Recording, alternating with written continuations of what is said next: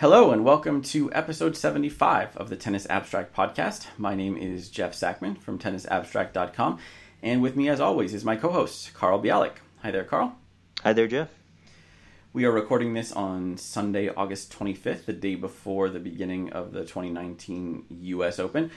Carl, for those of you who don't know, is also the host of the 30 Love Tennis podcast, which has a new episode out this week, and presumably more. Usually the U.S. Open is the most prolific time of year for Carl and 30 Love podcast, so keep tabs on that. Also, before we get started, I wanted to say a special thank you to our listeners around the world. I was recently notified that we are on iTunes charts in Sweden, in Germany, and apparently in various other places like the Czech Republic and Austria. We knew we had a huge fan base in Austria, but it's nice to see that validated in the form of a chart. So thank you, everyone from these countries that aren't interested in American sports. We know that really helps keep the tennis popular. Carl, the first thing I want to talk about this week before we get into our U.S. Open preview stuff is a little teaser of the new long-awaited version of the Tennis Abstract player pages. Those of you who have followed the site for a long time have seen some changes over the years, but they've mostly been incremental. The player pages have looked the same more or less since I started the site in 2011. So this is going to be a big one. Hopefully, by the time most of you are listening, the new player pages will be live for men. The women are going to take a few more days at least. But Carl, I've shown you the samples that I've generated, so you know what everyone else is going to be exposed to within the next day or two. There's a ton more information there, and I'm curious with match charting stats, with some point-by-point stats, with year-by-year summaries, with splits, with a ton of new data on the page. What are you most excited to see? Like what's the stuff on these pages that you think is going to help you more enjoy following tennis or better analyze the tennis that you follow? Oh God! So first, my cop-out answer, which is it's the totality of it. I've been a fan for years. I think you have too, of Baseball Reference and the way that it just gives you so many options, drawing on a few different sources to analyze a specific player and put that player in context. And I mean, this really is coming at it from all angles and also from like different levels of abstraction down to, specific key points in a match and then up to how they've done on certain surfaces or at certain events. And a lot of these were things that you could kind of tease out of the old player pages if you'd used them enough times, which I certainly had. But to see them all just like in tables comparable side to side is great. And it's very flexible so that it works for someone who has barely played any tour level matches, like Jannik Sinner, who just qualified for the U.S. Open, or for someone who's played hundreds, like David Goffin. These are two of the players you've been testing on. I mean, I guess if I have to choose one, we talked last week, I think, about the leaderboards you made based on match charting project data. And I think that's so exciting, because it's totally something you brought into this world by finding people around the world who want to chart matches. So this data really wouldn't be available if they hadn't been charting these 5,000 plus matches, I think. 6,000. 6,000 plus, well, which is 5,000 plus when you think about it. And also, it's just so granular, so you can answer questions like how many of their backhands go for winners and how often do they win shots that are rallies that are 7 to 9 shots. And these are things you might see on an individual match that's being broadcast from a major court, with all the latest technology. But to see it for, 3 of Sinner's challenger matches, I mean, that's just unheard of. You wouldn't see that anywhere else. And even from 3 matches, you can start to see, okay, looks like he's consistently got a better backhand than forehand. That's pretty unusual. Wow, his backhand's really good. That's interesting. These are against challenger opponents. Maybe don't make too much of it yet, but that's something to watch about him. And that you just wouldn't get from stats anywhere else. Yeah, you brought up Baseball Reference, and I think anyone who's familiar with Baseball Reference will recognize that that's one of my main inspirations in doing this. And when I first designed Tennis Abstract, it was something that I wanted to have. Like I wanted to have the tennis equivalent of that, but kind of got stuck in this model where the page was just rows of matches. And I mean, I know that's super valuable, and the fact that you can filter those matches is even more valuable, and see the totals with various filters applied.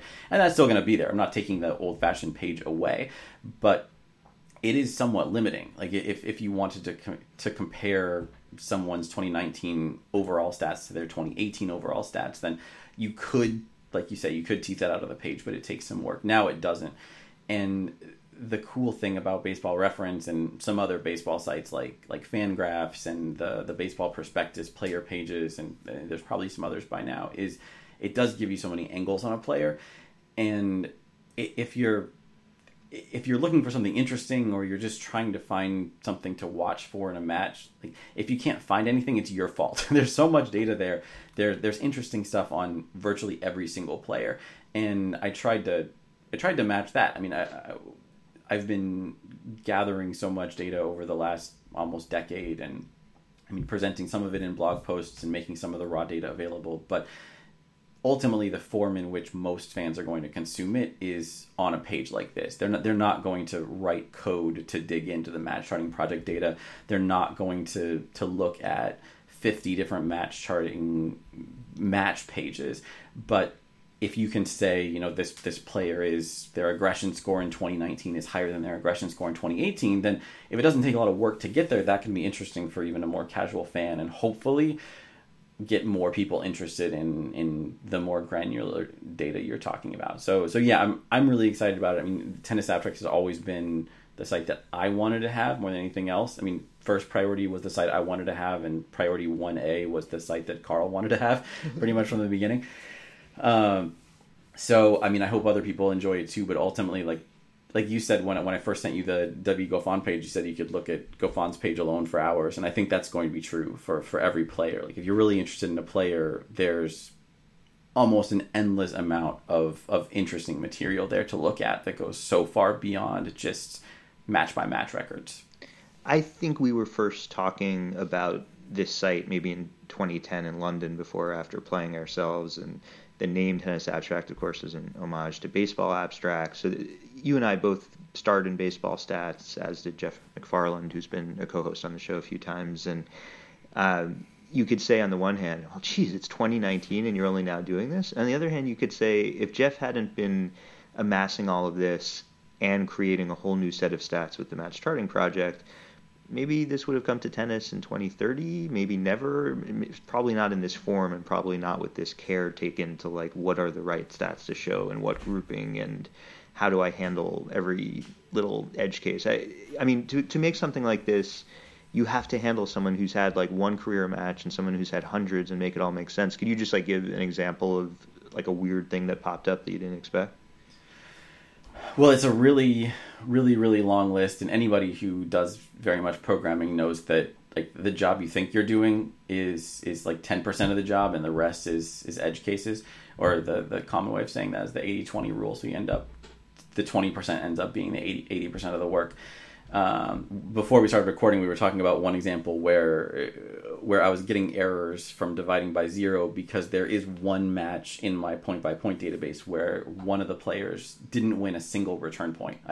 I foolishly assumed that every completed match would have both players winning at least one return point. But I think the bigger and more interesting issue is that what you brought up as an example, which is that there's this format for the pages that has stats by year, stats by event, a list of matches, a list of finals, all these different things.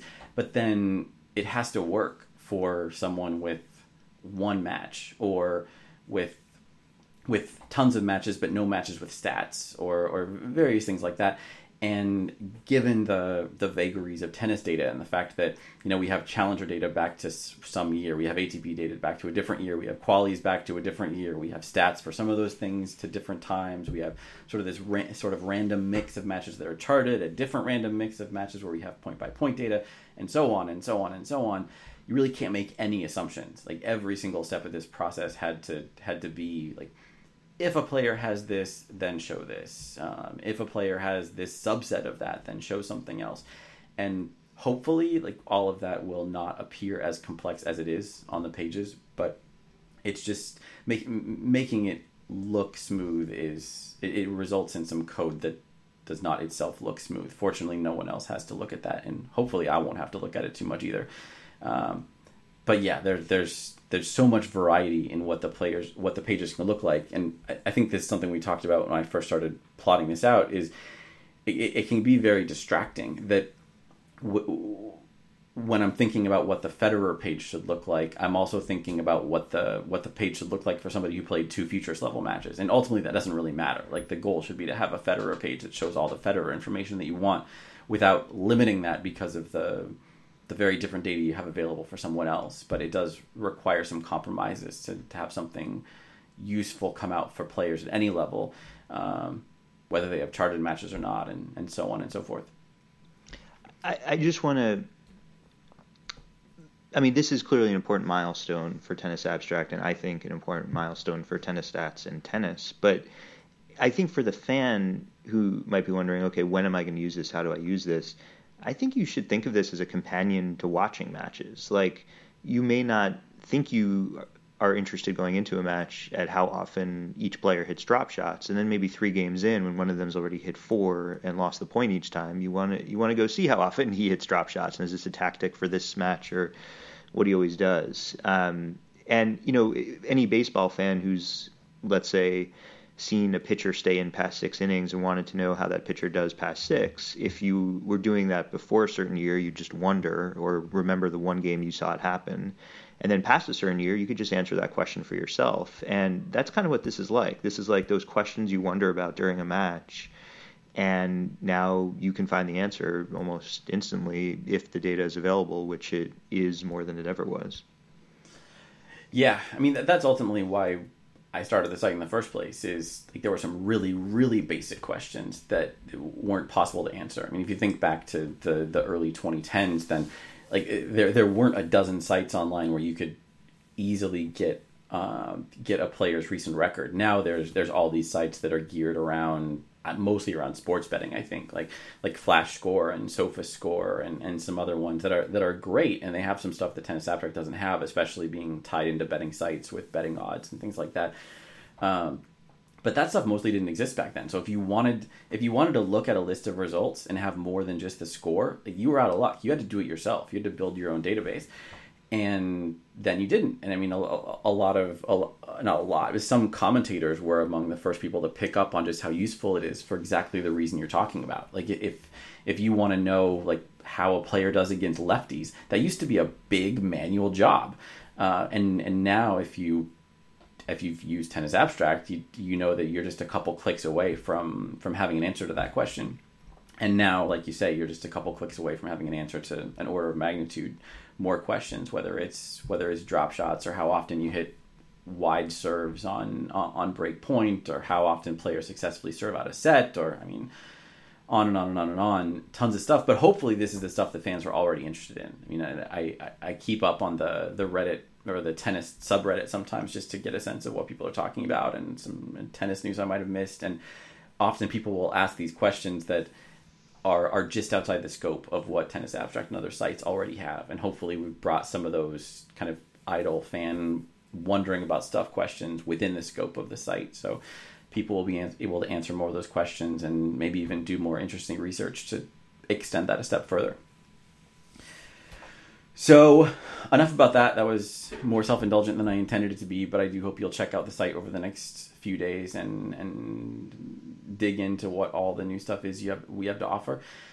But I do want to talk about the U.S. Open, since that's kicking off tomorrow. We've got 128 players queued up in both brackets. I think all the lucky losers have been placed. I know Kevin Anderson just officially withdrew, so maybe it's 127 at this point with other people on the bubble. But let's say 128. And I want to start on the men's side, because the draw seemed to really have an impact. I mean, we've been talking about Djokovic as the clear favorite for some time. My forecasts before we knew the draw gave Djokovic a pretty hefty edge, but now that the draw is set, my ELO forecast says 28% for Djokovic, 27 for Federer, and 24 for Nadal, which is as close as I can remember seeing the big three at a slam in a really long time. Djokovic could potentially see Sam Querrey in the second round, could see Wawrinka in the fourth round. I mean, does that sound dangerous to you? Do you think that those are potential stumbling blocks for Novak Djokovic? Everyone's a potential stumbling block, but I wouldn't give either of them a very big chance. I've heard several people bring up the Wawrinka potential matchup in particular, and there's a very good chance Wawrinka won't reach the fourth round, and he's also not yet shown himself to be all that close to the level he was at in 2015. I think he's had a really nice comeback. He's had some good wins, most of them against Dimitrov, but I don't see him as a big threat. But I think Djokovic also drew Medvedev in the quarterfinals, and Medvedev seems more likely to get there, and also has been the hottest player on tour for the last few weeks, and the clear number 4 going into the tournament, as we said last week. So that seems like maybe the worst part of his draw. Yeah, I didn't want to jump. Well, I wasn't planning on talking that far ahead since we'll be there in a week. But no, that's a good point to bring up. I mean, that's probably the biggest factor in what's knocking down Djokovic's odds of winning the title. I mean, do you think that? And again, this is a tough thing to eyeball or intuit, but if Elo is saying these three guys are basically even, despite the fact that before the draw was made, it was more spread out. Does that feel right to you, that the draw is bad enough for Djokovic that it's essentially a coin flip between him and Federer? Well, it takes two parts of that coin, and the other part is that Federer got a pretty easy draw, as you pointed out. So if Federer's draw was kind of medium, then I would be surprised, especially because on hard courts lately, Djokovic has been the much better player, including when he's faced Federer. I mean, small sample size, but still. By the way, just looking at your forecast, and I know we shouldn't talk too much about things we might be talking about a week from now, but you're giving Medvedev a 68% chance of reaching the quarters. Your algorithm based on what tennis players do. It's not like you're just making it up. But Medvedev... No, of course I'm not making it up. I would never do that. You would never do that because it'd be so many numbers to make up. It'd be really boring. Be so much work. Oh my gosh, yeah. Medvedev is 68% to make the quarters, and Wawrinka is 39% to make the fourth round. So it's one of these like upside down draw analyses. And Querrey is 85% to make the second round. So that matchup's pretty likely to happen. So for Federer, yeah, there's not much danger there. Nadal also doesn't seem to have a particularly difficult draw. I didn't spell that out too carefully in our notes. Can I talk about that for a second? Yeah, fire away. So I have a friend. Probably everyone listening either has this friend or is this friend. Is this person listening? Yeah, he might. Hi, Alex. Alex is a name that I can say without betraying any identity, I think. So he's one of those Rafa fans. There are Fed fans like this. I'm sure there are Novak fans like this who can always see the downside in a draw. So I saw him the other night, and I'm like, all right, finally a draw where he'll just say, yeah, Rafa has a pretty comfortable draw. He's like, I don't know. I don't feel great. He draws Cilic in the fourth round. I'm like, how many times has Cilic won 3 straight matches this year, Alex? Do you really have to worry about it if he does? He's like, I don't know. I don't feel great about it. U.S. Open champion. So anyway, I think even the Rafa fans like Alex are stretching to find anything tricky in his draw. And I thought about that too when I was looking at the your outline for the Fed draw, and it was like maybe Pella or Goffin in the fourth round, but even better, Jack Sock as a possible quarterfinal opponent. And I know you were listing it. I put a question mark next to that. So maybe that was for my amusement. Well, and I do think that, yeah, I don't think Jack Sock's going to be there. I don't think he'll get even close. He's barely come back from injury, at least on the singles tour. But on the other hand, I feel like you can put him in the conversation at least as convincingly as you can Cilic, at least based on their performances this year. I mean, Sock is coming back. You don't really know what to expect, aside from the fact that he probably didn't maximize his rehab training. With Cilic, yeah, it's a question mark, but he's mostly answered that question by playing badly all year. So, yeah, it's a long shot, but of the people who are unseeded, I mean, I would say Sock is one of the more likely guys to turn up in the quarterfinal, with the understanding that we're talking about pretty small percentages for all of them. By the way, unfair to Cilic of me, he did win 3 rounds at the Australian and at Madrid. So he has won 3 in a row, not that long ago, but he's also lost 3 in a row, I think, more than once this year. That's a little better than I remembered. But yeah, it's tough to see him as a big factor. And that, I'm glad we were shifting to Cilic. That's a good segue to something else I wanted to ask you. I was looking at last year's results because it's always striking to... It feels like this tournament just happened in one way, but in another way, so much has changed in the last 12 months. For one thing, last year, Juan Martín del Potro made the final, and of course, he's dealing with another injury. He's planning to come back, apparently, but we have no Del Potro in the draw. But even beyond Del Potro, here's the 8-man quarterfinal lineup from last year. We have Nadal and Thiem, who gave us that great 5-setter, Del Potro and Isner, Cilic, Nishikori, and Djokovic, Millman. So here's a question I apologize, I'm blindsiding you with this a little bit. But of those 8, what do you think a reasonable forecast is for how many of those are going to be in the quarters again this year? Okay, so no Millman, no Del Potro, that's easy. Yes, Djokovic, yes, Nadal. Thiem and Nishikori are, I don't know their exact draws, but they seem like pretty good bets. Thiem always shaky on hard courts, but, who else? And, okay, so the other 2 were, did you say Cilic was one of them? Isner and Cilic. So Isner has a chance. Okay, so let's say between Isner, Thiem, and Nishikori, something like 1.8 of them will go through, and something like 1.8 of Djokovic and Nadal will go through. So I guess I'll round up to 4. Okay. Just so for the record, you have Isner, Nishikori, and Thiem averages out to 1.8 people, which is like a normal size Isner. Exactly. I don't know where I'm going with that, but okay, so 4 people. And this is why I think this is interesting, is we end up, and I'm talking about we as the entire tennis world, not just Carl and I, but we talk so much about how the men's field is so stable, or phrasing it negatively, boring. The women's field is so unstable, or you get all sorts of ways you can spin that negatively too. But we're projecting, or Carl's projecting 4 repeat quarterfinalists. Now, that's the stable men's draw. Here's the unstable women's draw.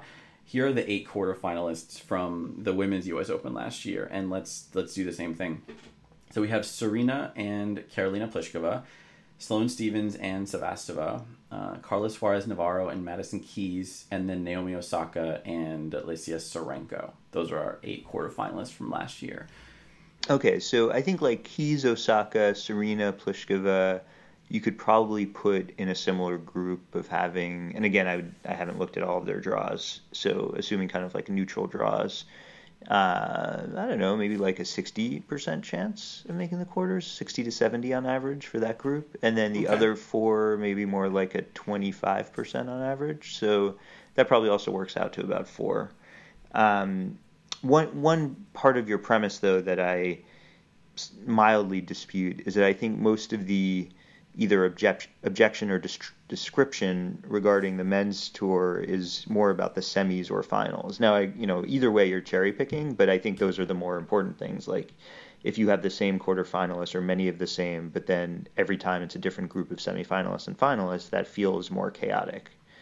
I'm not sure the premise is true, but I think that's what people are more talking about because surprise quarterfinalists are pretty much a given. It is. Yeah, that is true. And the reason I like to hack away at it a little bit is we can't dispute the fact that the top of the men's game is more stable than the women's game. I mean, I'm pretty serious about being a contrarian, but even I can't be contrary to something that's so self-evidently true.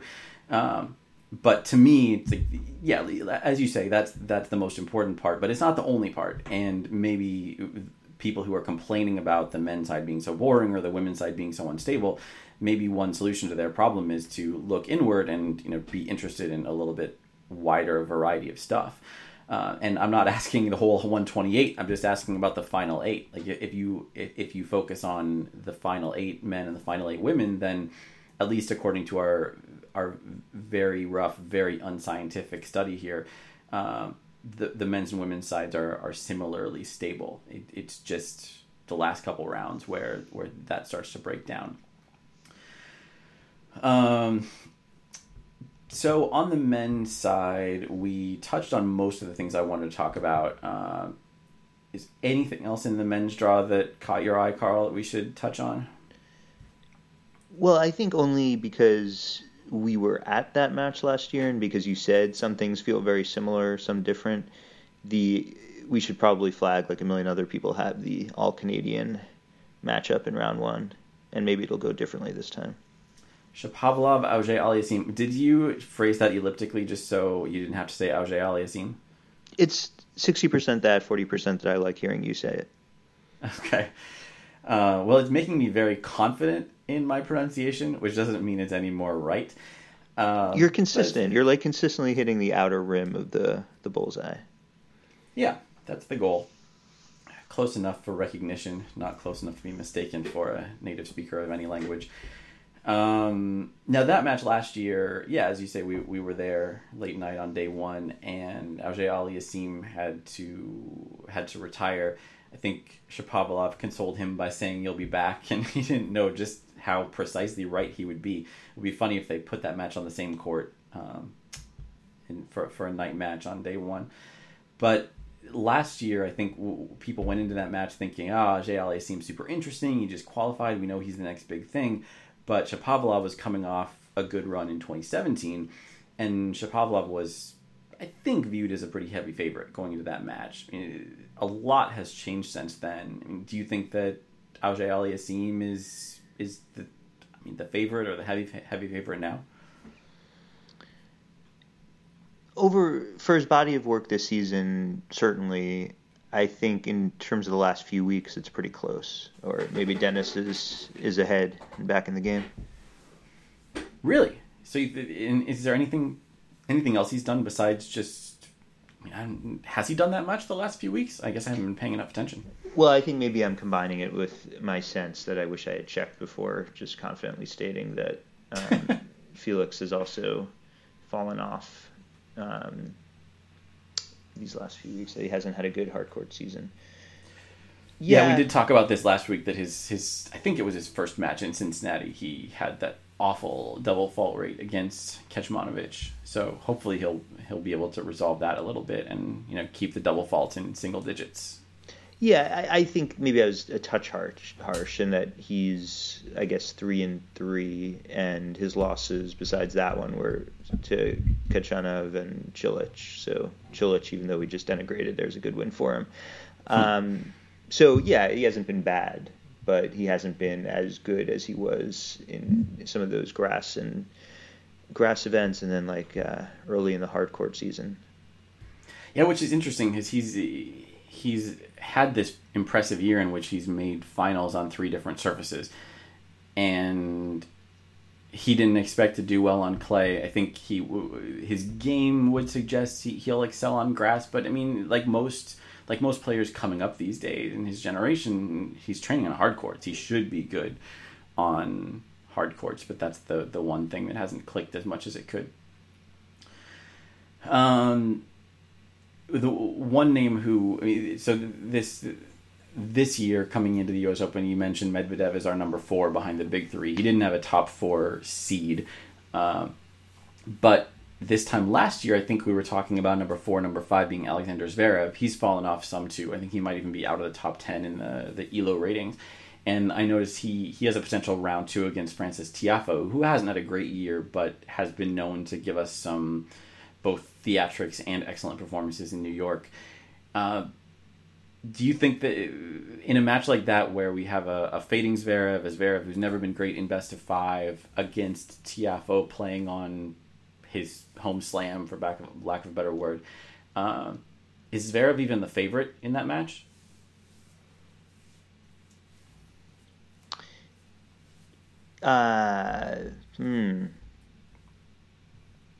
Yeah, I think so, but not by much. maybe high 50s. High 50s. So that is not the sort of thing you want to hear about a player who a year or two ago we were expecting to make a big breakthrough at a Grand Slam. Maybe one of these times it'll happen when we least expect it. These things have happened before. So we already talked about the returning quarterfinalists on the women's side a little bit. I had a really hard time deciding which matches were worthy of mention on the women's side because the field is so even that, I mean, to me, I'm interested in so many of the players. So many of the matchups are interesting that the ones that there are none that particularly stand out. Like it's easy to make a list of 20. It's harder to make a list of 5. But 2 that definitely have to be on the list of 5 is 1, Serena Sharapova. Somehow getting Serena Williams and Maria Sharapova facing off in the first round of a Grand Slam. And the other one that will not get as much press attention but might be a better match is Aryna Sabalenka against Victoria Azarenka. So an up-and-coming star versus a former star who's trying to get back on top. Is Sabalenka the former star who's trying to get back on top? No, obviously not. She's more of a supernova at all times. I mean, this is one of my friends in correspondence is a huge Bianca Andreescu fan, and this could of course be a breakthrough for her. I didn't even think about talking about her, but she's of course coming off of her great run in Canada, and she seems to be healthy now and rested after skipping Cincinnati. So she could be a big name here, but this will be her last opportunity since I'm choosing to be a little more conservative in my Sabalenka fandom right now. I don't think Sabalenka will win this tournament. Maybe Andreescu will, but then the entire 2020s starting in Australia in a few months, that's Sabalenka time. Okay, you heard it here first. Yes. I'm being very consistent in my ridiculous Sabalenka predictions. But let's talk about that. Like, Andreescu has the impressive recent run. Sabalenka has a really serious and delusional fan in one of the podcast co-hosts. Which one of those two do you think is the first to win a slam? Andreescu. Now you're just being contrarian. Another name in the mix is Coco Gauff, who is in the main draw with a wild card. This might be skipping ahead a little bit, but she is positioned in the draw to play Osaka in the third round. Because Gauff hasn't played very much, Elo doesn't consider her much of a factor. I think it doesn't even give Gauff a 50% chance of winning her first match. But we saw Gauff really impress at Wimbledon with even less of a track record. She's probably a little further away from slam greatness than Andreescu or Sabalenka. But what do you expect from Coco this fortnight? It really is a tough first round match. I don't think it's just Elo. She's playing Potapova. Oh, yeah.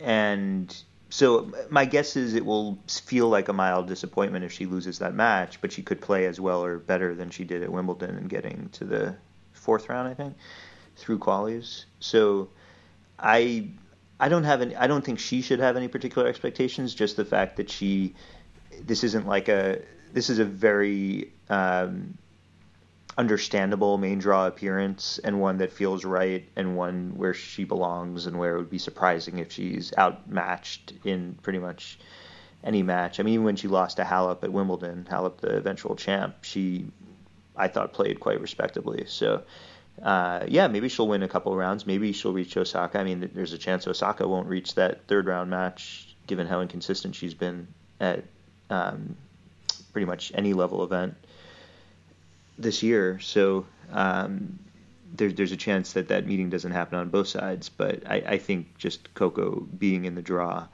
and having been such a draw at an exhibition match last week in Winston-Salem and beating Barty in that match, like she's arrived, and that's pretty incredible for her age.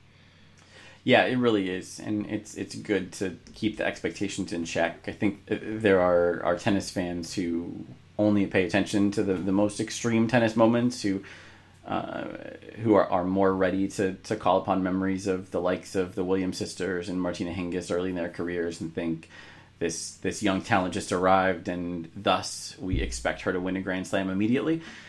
Those of us who are paying more attention and have looked at the trajectories of more players know that the odds against that are awfully high. So yeah, I mean, it's playing Osaka in a tight third round match would be a win for her. Even just getting past the first round would probably qualify as a successful outing for someone who's so young and so inexperienced and probably has so much improvement ahead of her. So, speaking of the Williams sisters, we have, like I mentioned, Serena got Maria Sharapova in the first round. This feels like a really big tournament for Serena Williams, both because she came close to winning it and winning her 24th Grand Slam last year, and there was the big controversy with Carlos Ramos then. She's had an up and down year with injuries and some successful tournaments. Here, it's been so tough to know what to expect from Serena from week to week. I mean, as you pointed out when we were talking about forecasting a week or two ago, it feels like with Serena you have to make an adjustment for slams. Like, she obviously cares about playing them and she prioritizes playing them.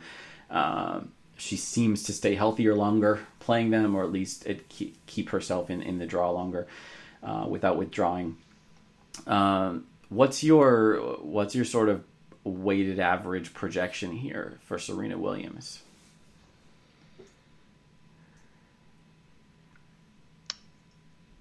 I think with a neutral draw, I would have gone with semifinal, given that she does have a likely tough third rounder. I'm going to say quarterfinal. Okay. And I saw someone on Twitter. I'm guessing they were joking in the way that I joke about Sabalenka, but it's been a really fun year for Shea Su Wei, who's, I feel like she's had one of her best singles seasons in a long time. She's near the top of the doubles rankings, playing most of the time with Barbara Strycova. She's scored some good wins, or really bad ones in my view, if you think about Wimbledon last year against Simona Halep. But she's suddenly a pretty dangerous player, and also dangerous in the way that she has a very unorthodox game, and she's one of those potential third rounders for Serena. Seems like a match that could go either way. Either Shea could drive her nuts and win a close match, or Serena could just blow her off the court. We've seen plenty of matches in Serena's career where she faces a so-called tricky opponent, and 37 minutes later she's in the locker room again, having lost 2 games.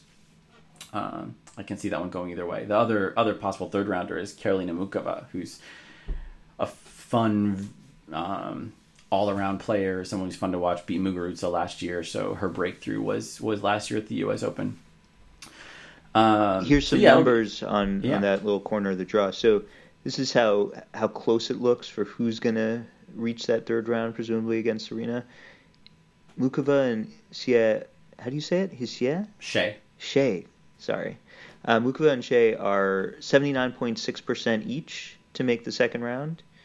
Exact to the 10th of a percentage point. And then to reach the third round, Muchova is 44% and Shea is 45.2%. Yeah, that's pretty even. That's like what happens when I screw something up in my code and it doesn't recognize who those players are, so it just treats everyone as a qualifier, and everyone has 50% chances of winning every round. I don't think that's what's happening here, but it feels a little like that. Yeah, if it were 50.0 on both sides, I'd be more suspicious. Yeah, that would be pretty suspicious. So, yeah, those are some matches to watch. I mean, to me, it's gotten to the point that the first round of slams on the women's side starts feeling oppressive, because I want to watch almost every single match, and it's just not possible, however hard you try. Anything else on the women's side that you'd like to touch on?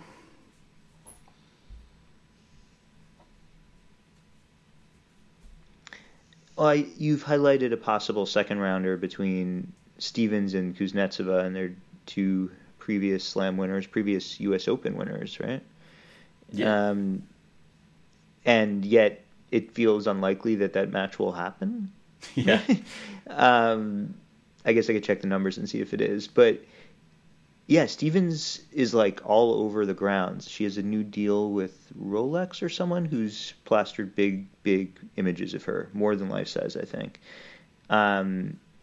So she's definitely a presence in that sense, and she's back working with her coach. Kamau Murray? Yeah, Kamau Murray, who she was working with when she won the U.S. Open. So anyway, very interesting slam for her. And Kuznetsova just had a really nice tournament. That was Cincy, right, making the final. Yep. So anyway, I hope that matchup happens, and I hope the winner goes deep, because it would be nice to see both of them, or either of them. I guess we can't have both of them deep in this slam, but it'd be nice to have one of them. No, unless one of them's playing doubles. I guess Kuznetsova has had some good doubles runs over the years. Great net game. Great net game, absolutely. And final thought on the women's draw, we haven't even talked about some of the favorites. We've mentioned Osaka a little bit and talked about Serena, but we haven't mentioned Barty, except for acknowledging that she lost an exhibition to Coco Gauff. We haven't talked about Halep, except for talking about her losses in the past.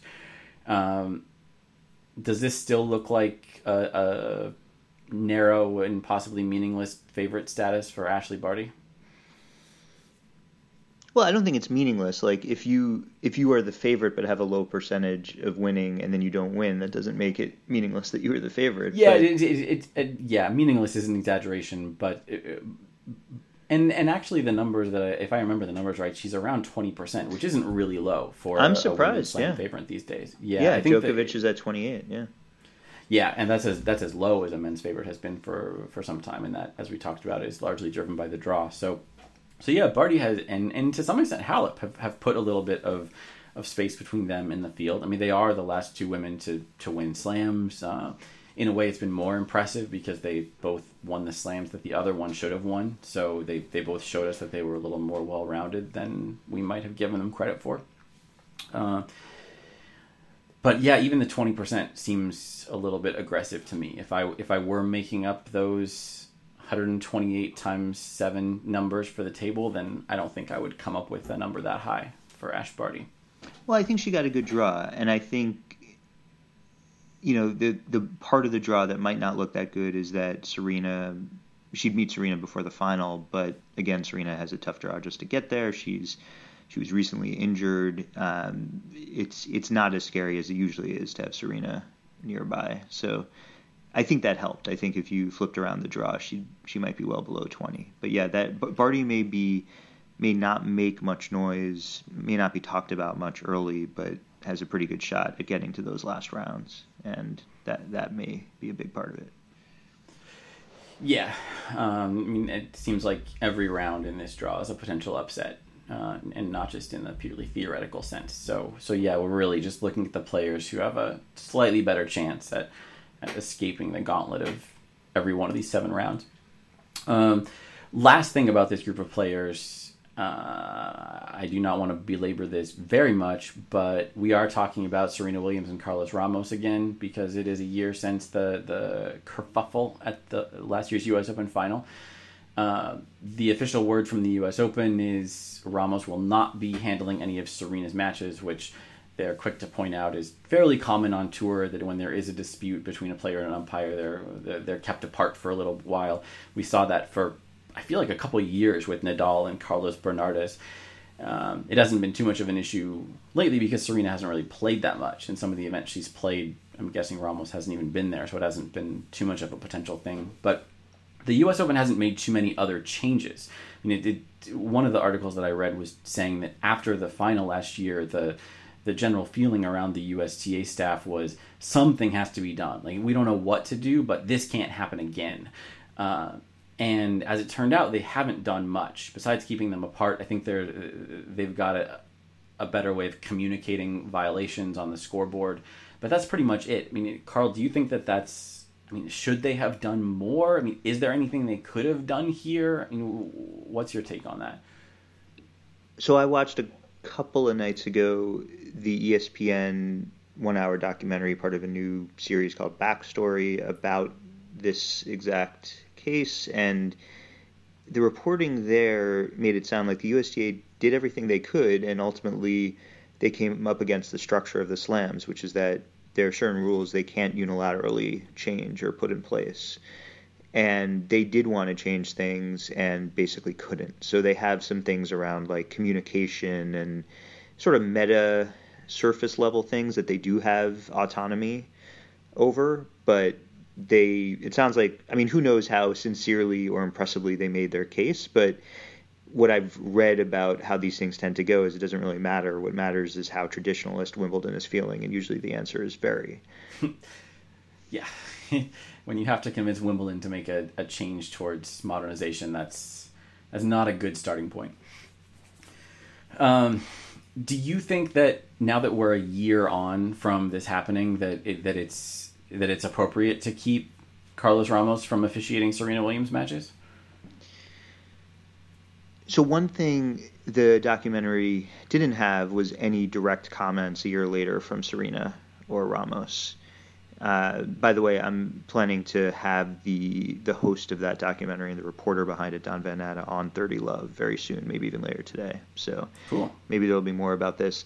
So I think we don't have the context of like, maybe Ramos said, I don't want to call one of her matches either. And not in the sense that I don't think he'd be afraid, but just it would be ugly. The attention around it, the crowd reaction, maybe it's too soon anyway. So I think it probably does make some sense, but I do wish we could hear from both of the principals in the story. And if they both say, hey, look, this isn't about like hard feelings or not trusting each other. It's just about avoiding the spectacle for another year or two, and we're totally on board with it, then that makes sense to me. I mean, it does raise the question of like, what if she's in a big match and he doesn't get a chance to call it? But he did get the women's final last year, so he probably wasn't up for it this year anyway. Yeah. And, one thing that came out of that documentary that I don't think had been reported elsewhere, Don says no one else had mentioned it publicly before. The two of them, Carlos and Serena, at Serena's instigation, after the match, went into a room, closed the door, and had a conversation that sounded tense but professional and respectful, where basically both of them said, I respect you, I think you do a good job, I think you were wrong in this case. And the fact that happened, and then that neither of them like talked about it for ever since, and because he got unnamed sources to share that, makes me feel a little better about the future of that relationship and maybe of like where this is all headed. That at least there was that instant appreciation of things got heated on the court. Ramos didn't seem heated, but clearly was emotional in some way. But we can have this conversation as two people who are near the top of our sport about what just happened almost immediately after. So anyway, I thought that suggests that maybe if they aren't going to have a match together, it's not necessarily because they just can't stand each other or don't trust each other. Yeah, that makes a lot of sense, that it's just a matter of managing the media, and in this case, the New York media and one of the biggest tennis events of the year. So I understand keeping the spotlight off that. I do always feel for the umpires. Like, you're right to say that Ramos didn't, since he got the women's final last year, he probably wouldn't get the women's final again this year. But we've talked about this before on the show with the Nadal-Bernardus issue, that when you have a spat like this between a top player and an umpire, it however much sense it makes to keep them apart, just to keep tensions at bay, like, you are ultimately limiting the professional opportunities of the umpire. I mean, you're not limiting the player in any way, but the umpire is being kept off of those certain opportunities. And yeah, I mean, maybe it wouldn't be an issue here. Maybe Ramos wouldn't be in consideration for a women's semi or women's final anyway. But from an umpire's perspective, a Grand Slam final is as good as it gets. I mean, that's what they're aspiring to, is being good enough and respected enough to get that call. And Serena's likely enough to be in the final that Ramos won't even be in the mix for, or might not be in the mix for some of those late round matches. And that seems like a shame, but maybe that's a price worth paying to get the media focused on other things.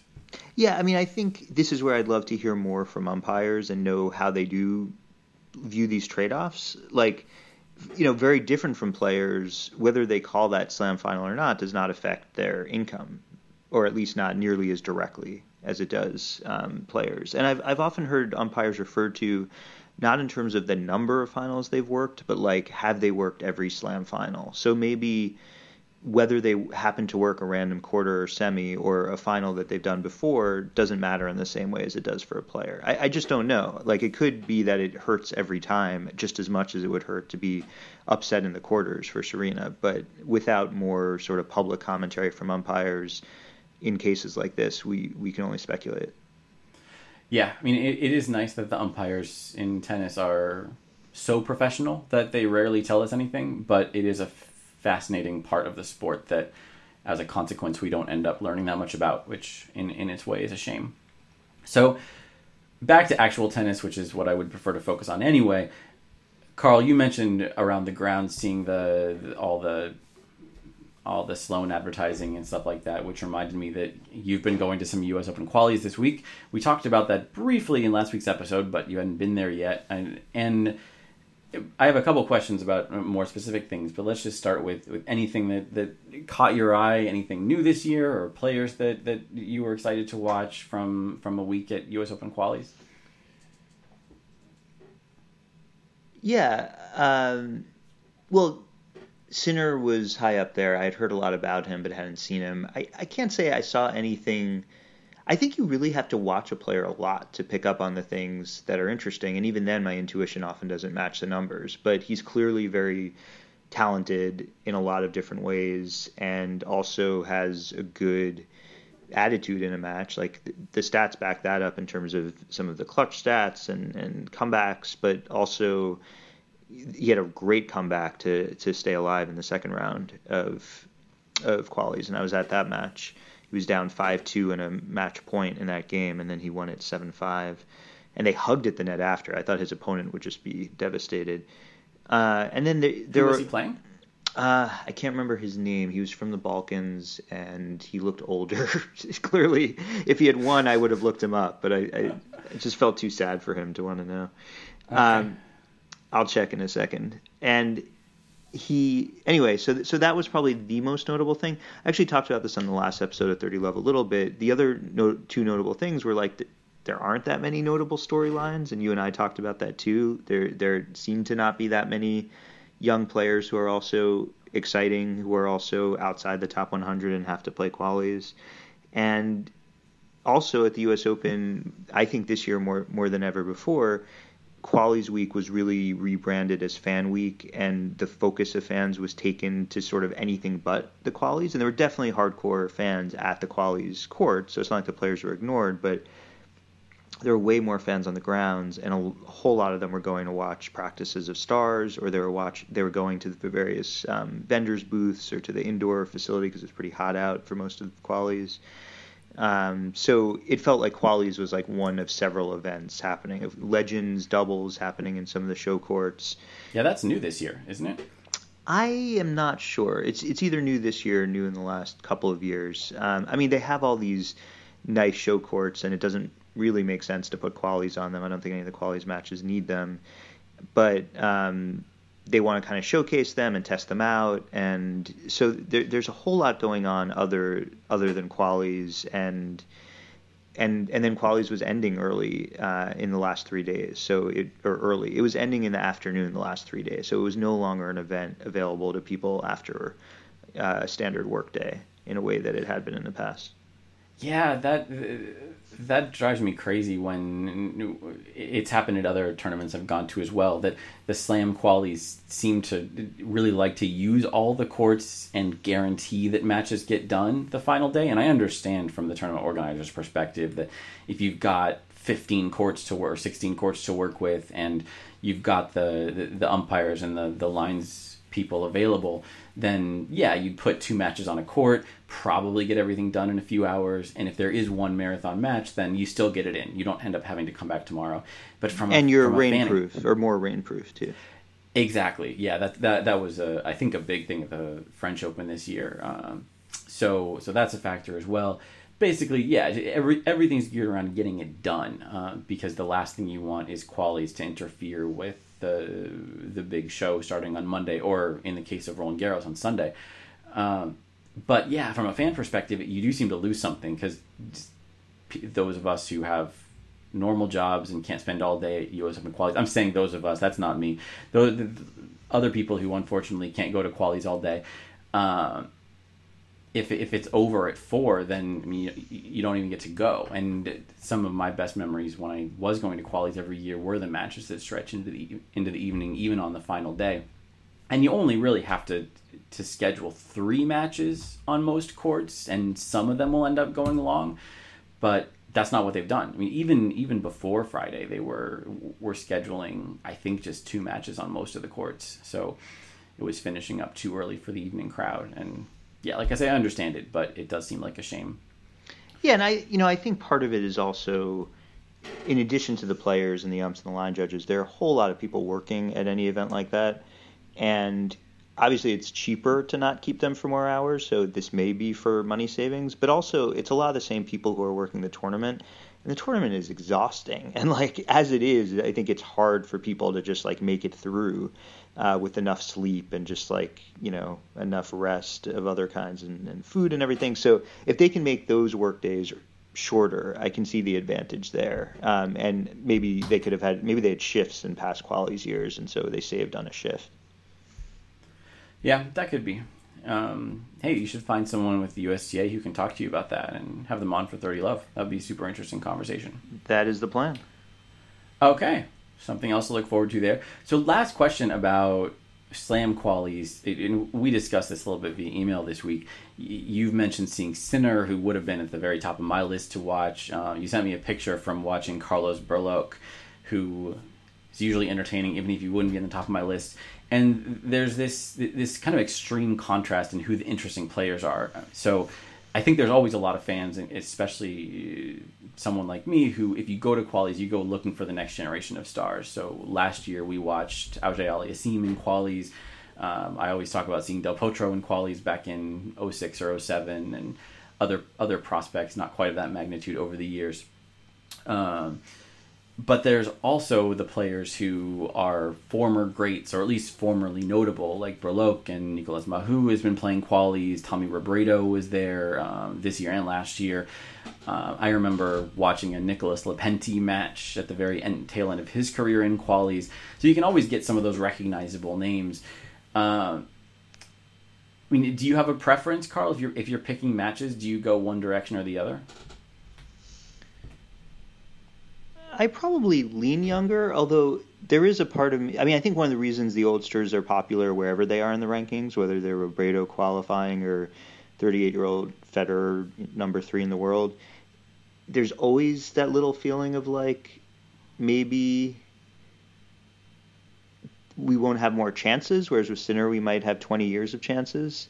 So the scarcity, I think, is part of it. And then there is something kind of romantic about a former top 10 player, grinding it out with the career challenger level players trying to get a place in the main draw that he used to take for granted.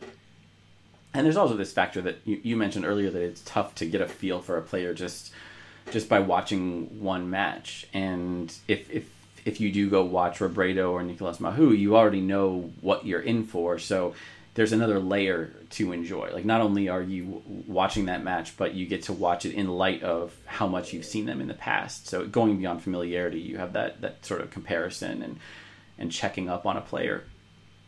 One thing that I'd love to research, I just haven't done it and would also like to have more data to do it. I don't have slam qualities going back that far, but I would love to know how many legit prospects there typically are. It's easy to think of the Sinners and the Auger-Aliassimes and the Del Potros and think, oh, I go to qualies to see the next generation. But there are 128 men and 128 women in qualies. Most of them are not future stars. I mean, there's only room for so many future stars. And in fact, it's one of those, I don't know the name for this statistical paradox or whatever it is, but like maybe just about every future star plays qualies, but A, there aren't that many future stars because there aren't that many stars, and B, they tend to advance past that stage of their career really fast. So in terms of like percentage of all players who play qualies at some point in their career, they're much higher than the percent in any one draw because they might only play that one draw. Whereas some guys, like Viktor Galovic, the Croatian who Sinner beat, are playing, I don't know, for the 8th time or something like that, and he's never qualified. So you can imagine holding match point in the second round of qualies, what a big moment that was for him. And, for someone like Sinner, it might be like, well, whatever, I'll get it next time, or I'll already be in the main draw next time. And, that was something that really struck me during qualies too, is that I don't know how you make this a selling point, but if you want just sort of like the drama of pressure of like leverage on a career level, I don't think you've calculated a career leverage stat yet for a match, but the career leverage of a second or third round of qualies is so much higher than, like, Federer playing a semifinal at a slam does not have a very high career leverage these days, because either way he's got at least 20 and he might not win the final. But for someone who, like, could make a main draw, could get the ranking points, and more importantly the money, which could pay for travel and coaching and everything else, like, there aren't too many matches of higher leverage for a single person's life as these. Yeah, that's something that the British press does well around Wimbledon. Like, I sometimes give the British press a hard time because they do get so excited about such provincial things sometimes. But around Wimbledon, when they are ramping up the excitement for the main tournament, I think Wimbledon qualies gets more attention these days than the other Slam qualies do. And one of the things they do well is highlighting just how important final round of Wimbledon qualies is for people. And one thing that helps there is they play best of 5 in the final round there, so it feels like a real Wimbledon match, and there's so much at stake. And yeah, it's everything you said. It's huge. The points might not be enough on their own, but yeah, you get into more tournaments, you get seeds in more tournaments, you have the money to maybe take a coach around with you for a few months. It removes the pressure. Yeah, they're really big matches, and relative to the career leverage, as you put it, they don't get a lot of attention unless Tommy Robredo is in them. So I think that wraps things up for this week. We'll wait for some actual tennis to get underway before we come back with episode 76. But Carl, before we say goodbye, any final U.S. Open thoughts? I think you could call it life leverage. Life leverage. Then you've got the alliteration. Final U.S. Open thoughts. Although we already have an LL in tennis, that's lucky loser. You're right. Which is ironic. Life leverage is what you get if you win. LL is what you might get if you lose final round of qualies. But, I mean, lucky loser might be the biggest life leverage of anything that happens in tennis, because you lost that match, and then by pure luck you're put in. There's a study to do. How much difference is the guy who gets the lucky loser from the guy who doesn't going forward? Anyway, not an easy study. U.S. Open final thought. The weather is going to be great. It's going to be absolutely great. I don't know what that will mean for the tennis. For anyone who's attending, though, it's going to be so much more pleasant during the day than it has been in some recent Opens. Well, I did not need to hear that as a person who is not going to the U.S. Open. But you still could, Jeff. Could I? I mean, it's physically possible, yes. But I unfortunately will not be there. I'll be stuck to my Eurosport player, and that'll have to be good enough. At least there'll be no crowds. Definitely no crowds. So, Carl, thank you as always. We'll be looking forward to all of your 30 Love content over the fortnight. Thanks, Jeff. And listeners, thank you, especially those of you from Sweden, Germany, Austria, Malaysia, and various other places in which we are apparently one of the top 1,000 tennis podcasts, or sports podcasts, hopefully top 1,000 tennis podcasts. If you are the 854th most popular sports podcast in Germany, I have a message for you. We are coming for you. You're going down.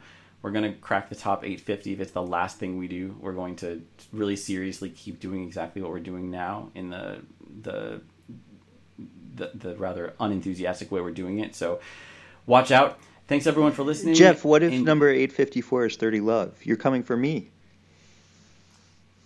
Didn't you check? Shouldn't you know that? I didn't even get an email. I don't think I cracked the top 100,000.